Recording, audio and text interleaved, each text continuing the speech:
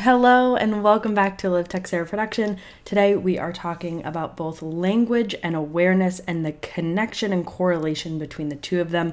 This actually came from a session I did earlier today where we actually this is something I do with all of my clients. I send them a list of personality tests and just different tests to just learn more about yourself. And let me tell you, this person was amazed at how much confusion she had about herself in this specific area beforehand and how much clarity she had after knowing that there was a certain type or a certain feature, a certain characteristic that made sense, that clicked. And it's an interesting thing to explain if you've never experienced it before, but basically, when you're learning about yourself, when you're diving into personal development and self-awareness, sometimes you intuitively know things and you feel them, but you don't have necessarily the language to explain it or identify it. And sometimes it's not about explaining it to others or yourself. It's just something that you intuitively know. But it's so much easier to identify patterns and identify behaviors when you have the wording and the language to use. So I explain it, if you haven't had these types of epiphany moments, aha moments, I explain it similar to when a movie or a song captures your exact feelings or your exact personality or your exact wish or dream for yourself, your life, a relationship, whatever the case may be. When you watch that movie, when you listen to that song, it generates a feeling within you. That feeling was already there, but it almost activates it. And that's kind of similar to what language can do for your self-awareness. So I'm super strong. I'm super into any kind of personality test. And please, if you have a good one, please message it to me because I would love to check it out.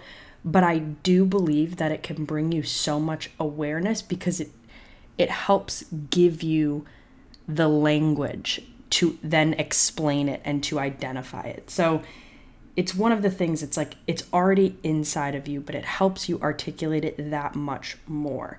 And sometimes it even just expands your mind and it makes you think in ways that you haven't thought before. So things like, what type of person are you? What type of friend are you? What type of business partner are you? What do you do in certain situation? What's your default? What's your aggression type? What is something that excites you? What are things that energize you? What are things that drain you? When you do any kind of interpersonal work where it's self-awareness journaling or just discussing or just having these thoughts in your heads about who you are at your core, when you just have the patience and the understanding and the questioning to just dig a little bit deeper, you can really learn so much about yourself.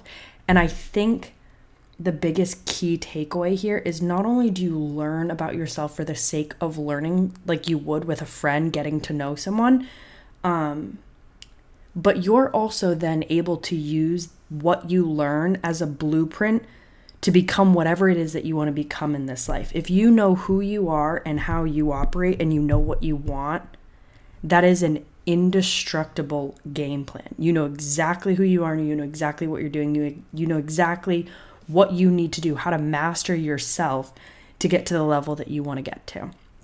So my personal go-tos, just some things that I've really thoroughly enjoyed over the years sending to people, is figuring out your attachment style. And personally, I don't have a specific test for that one, but you can read up on it or you could just Google attachment style test.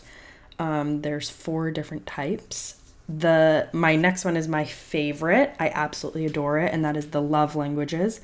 The third one is Myers-Briggs, and then the 4th one is the Enneagram. And with these also, do a little bit of research. Just be oh, what are they good at? What are they bad at? What are their strengths? What are their weaknesses?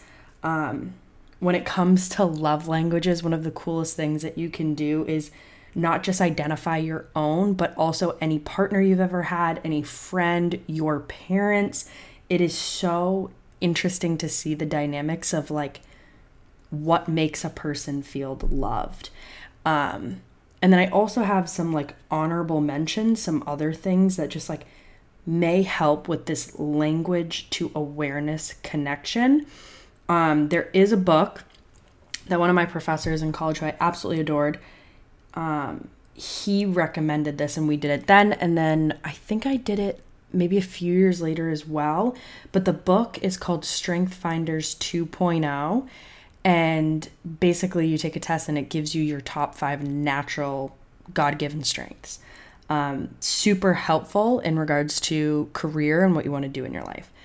The second one, I know this one will probably have a lot of backlash, but it actually makes a fuck ton of sense once you start looking into it, and that is your birth chart. It is a astrology thing. Yes, I did not believe in it at all at first, but after a few people sat me down and was like, you're probably like this, I was like, how would you know that? But yeah, I think that's a great little tool if that's something you're interested in. And then, of course, the last one, so simple, but just asking your friends, your loved ones, what do you think I'm good at? How do you think I deal with these types of situations? What do you think is like my most valued belief? If you had to describe me for a job interview, or if you had to describe me to another friend that I was meeting, what would you say? What are the key points that you would mention? And once again, this is not to really like take anyone's judgment like for face value, but it's really just saying like sometimes there's the lack of understanding because there's the lack of awareness, and that lack of awareness comes from the lack of language. And this entire cycle put together can help you so incredibly much in life and relationships because you finally understand who you are, how you operate, and why.